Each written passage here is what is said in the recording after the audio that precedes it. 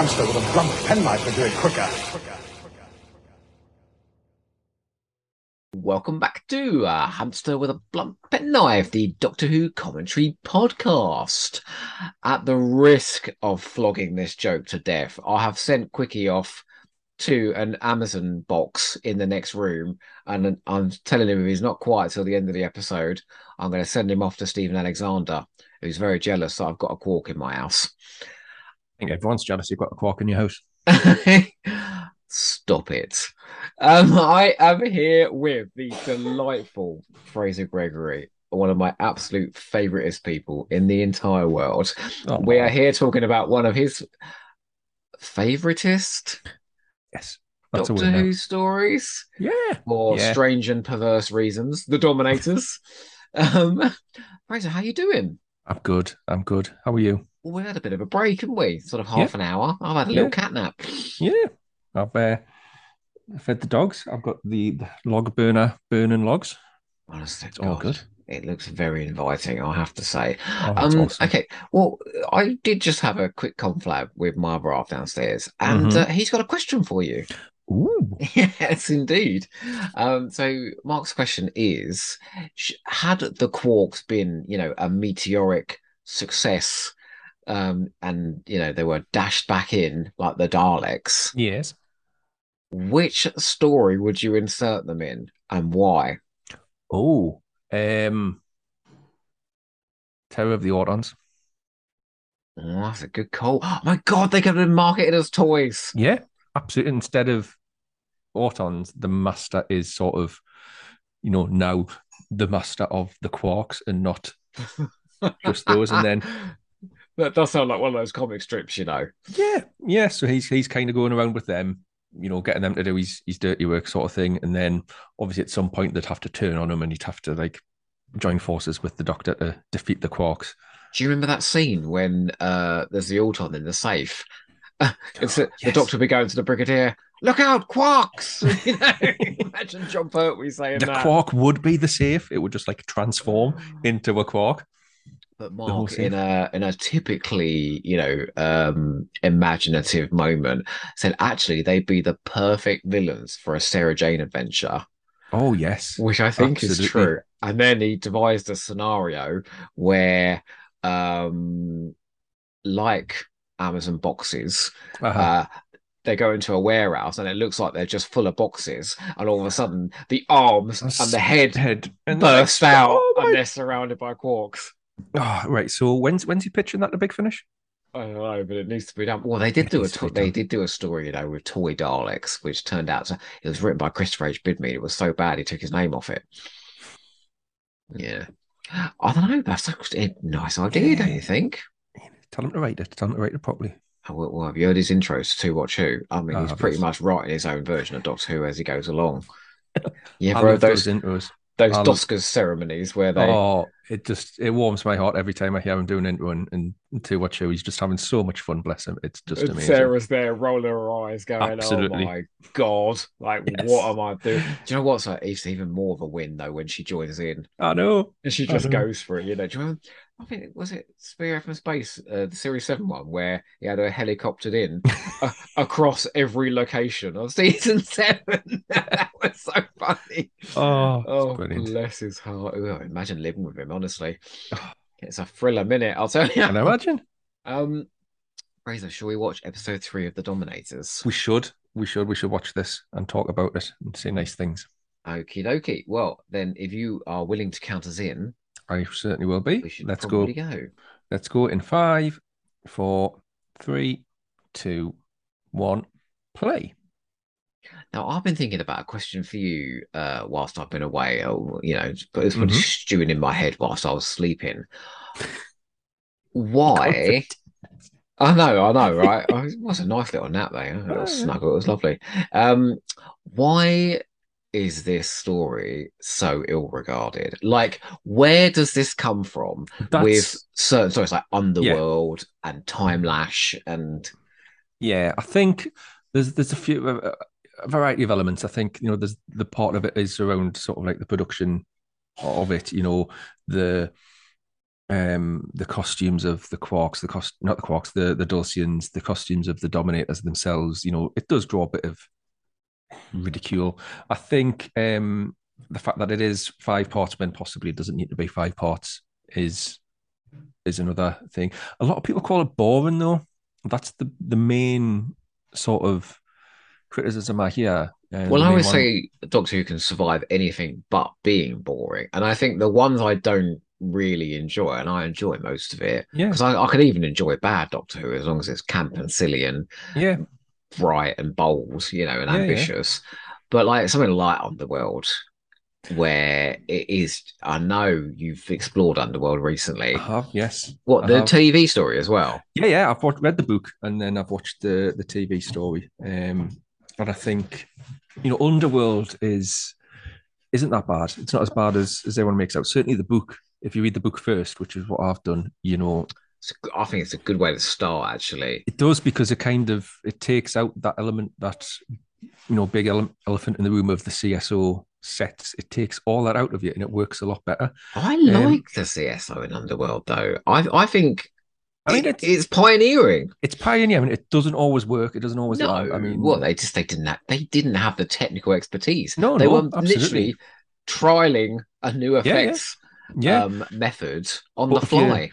You look at programs like Mandalorian now and Obi-Wan Kenobi. They're all done with. There's not a single physical set in there. It's all just, and to do it with that budget and those lack of resources, props to them. But it's just like, I think the story's a little plodding and I think it's paceless, and I mean, not necessarily. It's like, you have the first episode set on the spaceship, you crash into the underworld, and then you have like the 3 episodes following that with the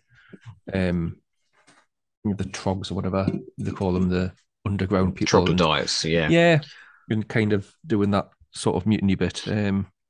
But with this one, with the Dominators, I think, I just don't see... Everyone leaps on this one. I leaped on this one, So, I mean, I think... What's boring about it? That's my question, is what's actually boring about this story? I mean, I think it has actually got a fair bit of pace as well at times. Yeah, I think there is a lot of scenes of people sort of standing around talking or sitting around talking. Maybe that's the problem. But, these scenes aren't bad scenes. These are not just like, I mean, the one I always come back to is the scene in the Time Monster where John Pertwee is dicking on with his wine bottle. That is a story going nowhere.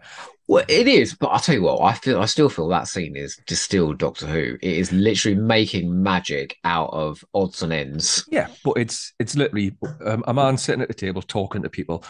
One of the Brigadier is literally stood next to him saying, should we not go and fight the Master now? Should we not go and attack the Master? And should we not just go and do something, John Pertwee? And John Pertwee's like, nope, I need to put tea leaves on the top of my spoons and spin it around. And because he's trying to create a device to stop the time distortions and all that. It's an absolute nonsense bit of padding, and it doesn't really work. And it's the most egregious thing about it is that it is egregious. It's in the middle of an era which is run by Terence Dicks, and Terence Dicks is the master of padding. Surprising.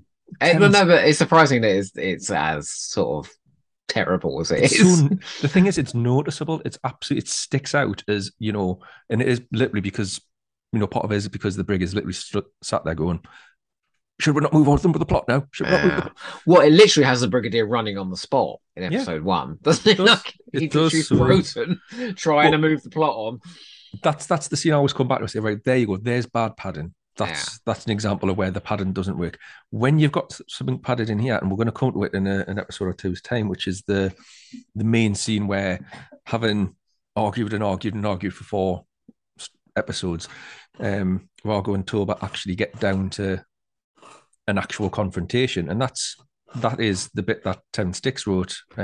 It's terrific. That scene. It's terrific, and because it comes to a head, doesn't it? Yeah, and he calls his bluff. Yeah. I mean, Terence Dicks padded in 2 ways. He would put a chase scene in.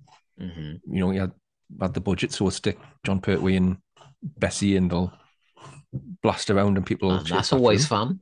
It's absolutely fun. It's great fun. Really passes the time. He gets a whole episode out of it in Planet of the Spiders, and it's marvelous. Or he has arguments. people argue about stuff, and that's a prime example. And it works. You're not watching it thinking, "Oh, this is how I don't." Everything's subjective, but I don't see how people can watch a scene like that and go, "Well, I'm bored now watching these two argue." I've often pointed at like reference books that came out in the 90s, early 2000s as having sort of concreted fan wisdom over the years. But is it a case that a story is identified as like a weak link and then everyone else sort of just piles on top? Like they don't really look for the strengths. They just go, oh yeah, that's the dud, and we can all rip the shit out of that one. I think that's an element of it as well. I think, received fan wisdom plays a part in it that, back in the day, someone thought it was bad that someone was fortunate enough to write a book. That book was one of few resources that other fans had to learn about Doctor Who, especially if you hadn't seen it the first time round, if you're in the 80s and 90s and you haven't had the opportunity to see these stories in the 60s, in the 70s, that, these reference books are a bit of a Bible. We don't have the access to other opinions that we do now. That's what I was going to say. You don't have the internet then, do you? No, So you don't have podcasts, and you don't have, so now there's this diverse myriad of opinion, this multiverse of opinions about the Dominators out there. And if you want to go out there and find a positive an opinion, well, there's going to be a Frazer Gregory there waiting to tell you how marvelous this is. Oh, absolutely. Absolutely. You get the opposite as well. For every story that you love, you will find someone now that will quite happily, take a dump on it. But I think we're every more story stimulated to think about things now, aren't we? Like to give a unique opinion rather than to just sort of accept, that's terrible. But I think, we're in a better position now that where we can, through podcasts, through Twitter, through blogs as well, like your own, we're now in a better position to say, actually, this is the received wisdom, and this is why I disagree with it and why I do agree with it. And people now have more opportunities to put their opinions across, for better or worse. I've always I had to put on my blog at one point, in the byline, this is a subjective opinion, because people were coming at me as if I was telling everybody this is how you must think. Well, this is it. I think this also happens, doesn't it? You will go out and say, "Oh, this is brilliant. This is good," and you will get people that come back at you and say it's not. Okay, fair enough. You'll go out and you'll say this is awful and dire and miserable, and you'll get people that come back with you and say it's not. Again, absolutely fine. What you find is I find it goes in a bit of a cycle. You have ups and downs of popularity.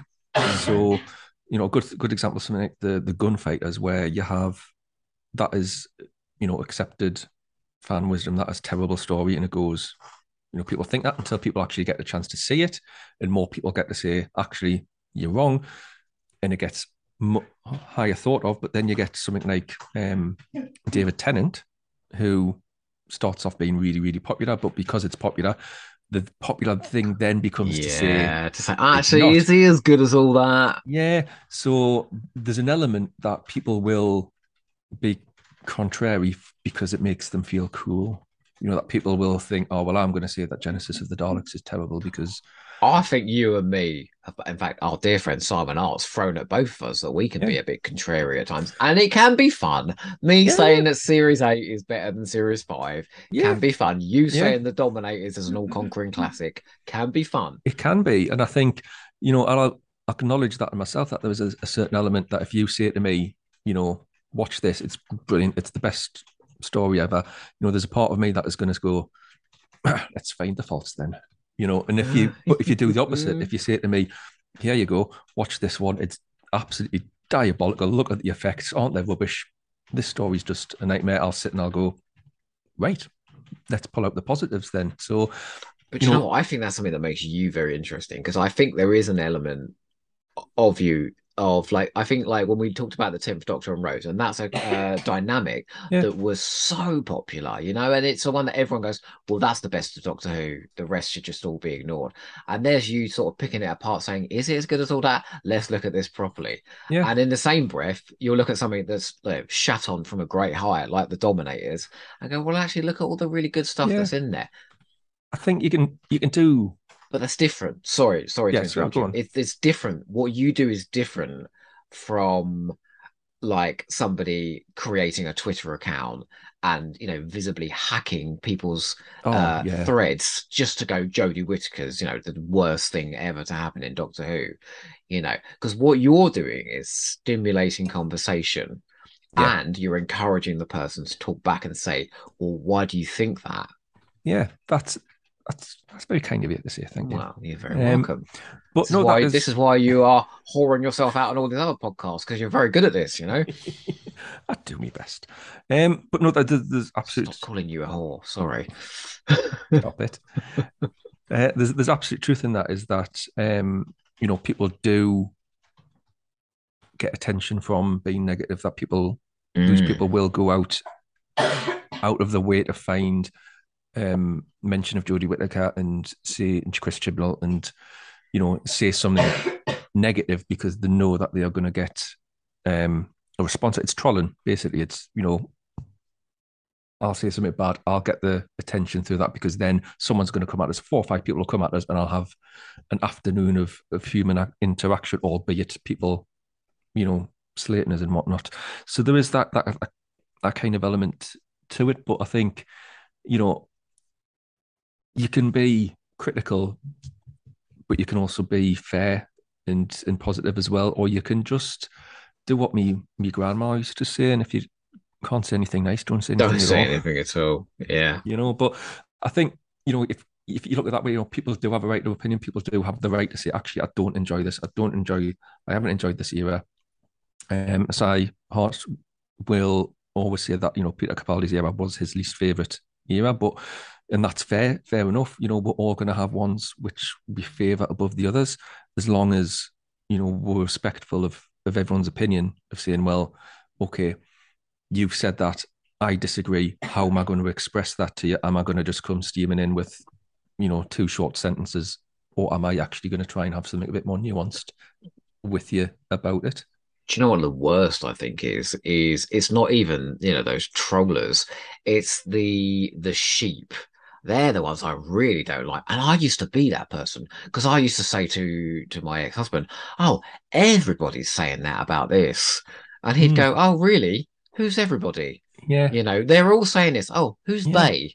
Yeah. And you kind of take this sort of collective opinion and just Yeah. make it your own. It's You the sort of do. person that reads, an article in the Daily Mail and then thinks they're the expert on that topic and suddenly goes at Oh, somebody. how many marketing experts have we had in the last few weeks? Oh, yeah. Yeah. How many experts on pirates and script editing and special effects and CSO have we had over the last year and a bit and whatnot? But like I say, it's fine. It's all subjective. That's your opinion. Remember, that's your opinion. Bear that in mind, and bear that in mind that my opinion is different. But also bear in mind that something that I love, if you're going to come and attack it, it's it's likely to cause a bit of upset. If you're going to come at someone and say, oh, this thing that you've just ranted I about, don't think those raved people about. have any peripheral awareness of how you're feeling, though. So, No, like, no. And again, what I find difficult is when people are expressing a negative opinion is to kind of back away from that, because my instinct is always to say, well, I love this, so this is why. But that can have the same effect, because you're like, then, well, why are you attacking me for this? Why am I not allowed to not like this? Yeah. Why can't I just say, like, oh, Dominators is dull and boring and rubbish and blah blah blah? Why do you then have to come steaming in with quark gifts and all the rest of it? Is like, yeah, that's a really good point. It's like, if you don't like it, you don't like it. What's weird is that sort of that determination to crush somebody else's Yeah, opinion. yeah, And it's like, you're never going to change my opinion. Why are you doing this? yeah, Like absolutely. you're But just making me feel bad and you come across as a superior twat, yeah, yeah. I mean, coming back to what we should be talking about, the So, Dominators. Dom, We've wow, we've got the scene now you know with how this them. thing goes sometimes. we've got the scene of them now in the council room. They're all sitting around, debating about it. And yeah, you might think people could look at this and go, this is boring, but this really speaks to me of this society again, coming back to this hubris of this society to say, well, all they can do, because all they can do is sit around and talk about stuff. And that's why that's the sort of message that the writers are going for is, this society thinks it's so enlightened because they've, chucked away weapons and whatnot, but look where it's ended them up in the face of a catastrophe. Here comes Brian Cant, the actual director, the Secretary of State for Emergencies, and he's going to come in and give them the three options, which is basically you run away, fight, or sit and do nothing, and all they can pick because they haven't got anything else to do is sit and do nothing. But the way it's played out is, I think, is really... What happens is the Dominator just walks in. Yeah. There's no resistance. He just walks in and the Quark kills one person. And they're like, Yeah. oh, fuck, we're screwed. Exactly, because we have literally got nothing else we can do. We've got no defense against this because we've given away all our defense, essentially. And that's really the message that Lincoln and Haseman are going for. I think it's really, we kind of talked all over it at the beginning of this episode, but it's really portrayed when the Doctor comes in and says, you are going to be invaded. Yep. You need to get up off your asses and fight these people, because that's his approach. Yeah. And they're all sitting around going, well, we could have a meeting about that in 3 weeks' time, And first of all, we need to discuss the refreshments, It's like, I'll tell you what, I've worked for people like this. Yeah. I genuinely have been that person going, look, we're going to sell these things, if we don't get out there and get marketing.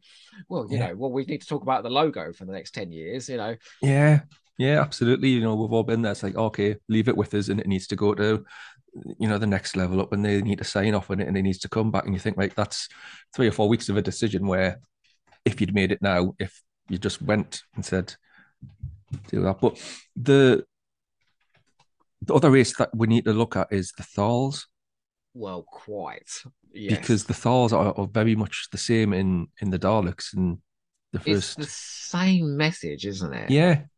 Well, no, because I think it's the message here is pacifism is bad. That's the message, yeah. So the message there is, oh no, that's kind of the same, isn't it? Yeah, they're saying you have to take up arms sometimes in order to. They do, but I think protect yourselves. It's interesting that the Thals get a pass because they do go and fight the Daleks. Eventually, the Dulcians don't, because essentially they don't.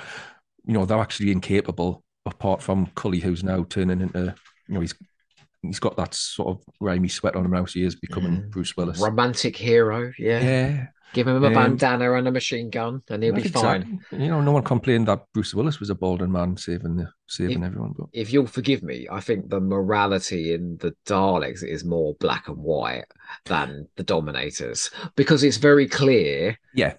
In the story, no, they don't do this. Yeah. Yes, they should do this, and then it has a positive outcome. Whereas that doesn't work here. I think it's more black and white, but morality in the Daleks is a lot more troubling for me, because essentially the Doctor and Ian force the Thals into fighting, and a lot of them die for no other reason than to get the Doctor Sparkplug back.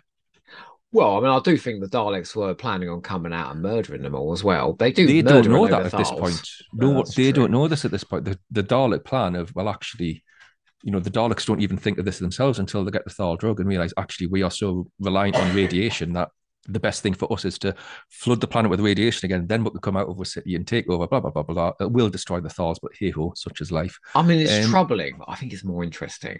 Yeah, well, because it throws that shade on our regulars, and we're like, is this right? Yeah, it's something that we really forget, that in the very second story, Ian literally is going to drag Dionia. Yeah, Dionia, away just to get a reaction, so that they will then fight. But the only reason at this point in the story that they are going to fight is to get that bit of equipment back. So, but you know what? That you've just highlighted something brilliant there, though, because that's the sort of sophisticated and sort of morally ambiguous characterization that's going on in the Dalek. There's none of that here, really, is there? Like in Troughton's time, we've ditched a lot of that. I think it's more subtle here. I think it's there, It's Oh, it's just very more. subtle. It's more I subtle. didn't But notice it. That's how subtle it was. I think, at that time we don't really know where the characters are landing. It's a brand new series. We know we've got this hero, but he's very anti-hero at this point. A couple of weeks earlier, he was willing to break a caveman on the head with a rock to get back to the ship. So we haven't really settled on the Doctor being as this sort of champion of the wronged, as it were. He is just very much a man But I do trying think to Hartnell's survive. Doctor is called out on the choices that he makes, whereas I Yeah, yeah. don't think Troughton's Doctor is. I don't think the companions are strong enough to say, like in the Seeds of Death, he goes around murdering a load of Ice He Warriors, does. and nobody says to him, Nobody. "Should you have done that?" No, That's no. If you look at him, he's a lot more manipulative yeah. than you would you would think. I always look at Matt Smith as being a combination of the second and seventh Doctors, because he's also got that skill of being charming, disarmingly wacky and childish up front, but underneath there's a lot of the What I find that with the Troughton and wheels with are turning. Matt Smith is it's actually very deceptive because they Yeah. sort of play up this childlike exuberance Yep. and they're capable of doing really terrible. Yeah. Solomon is appalling Yeah. in Yeah. Dinosaurs on a Spaceship. Should the Doctor be able to say, no, do you know what? You deserve to die and walk away? I don't know. It's I don't know. I think It's interesting though. with that one, I think the Doctor gets pushed too far. Solomon pushes him and pushes. It's not just like Solomon is a bad man. The end. Solomon is a bad man who continues to do bad things and bad things and bad things to the Doctor. So the Doctor knows as soon as he meets him, there's something fishy here, and it turns out yes, he's literally killed thousands of Silurians one by one by ejecting them from the airlock. Then he shoots Brian. Then he kills the Triceratops, and then he threatens rape to Nefertiti. It's just an escalation. So you get to that point Oh at the no! end. Don't get me wrong. He's loathsome. Yeah, yeah. I think like in he's creative terms, he deserves to die.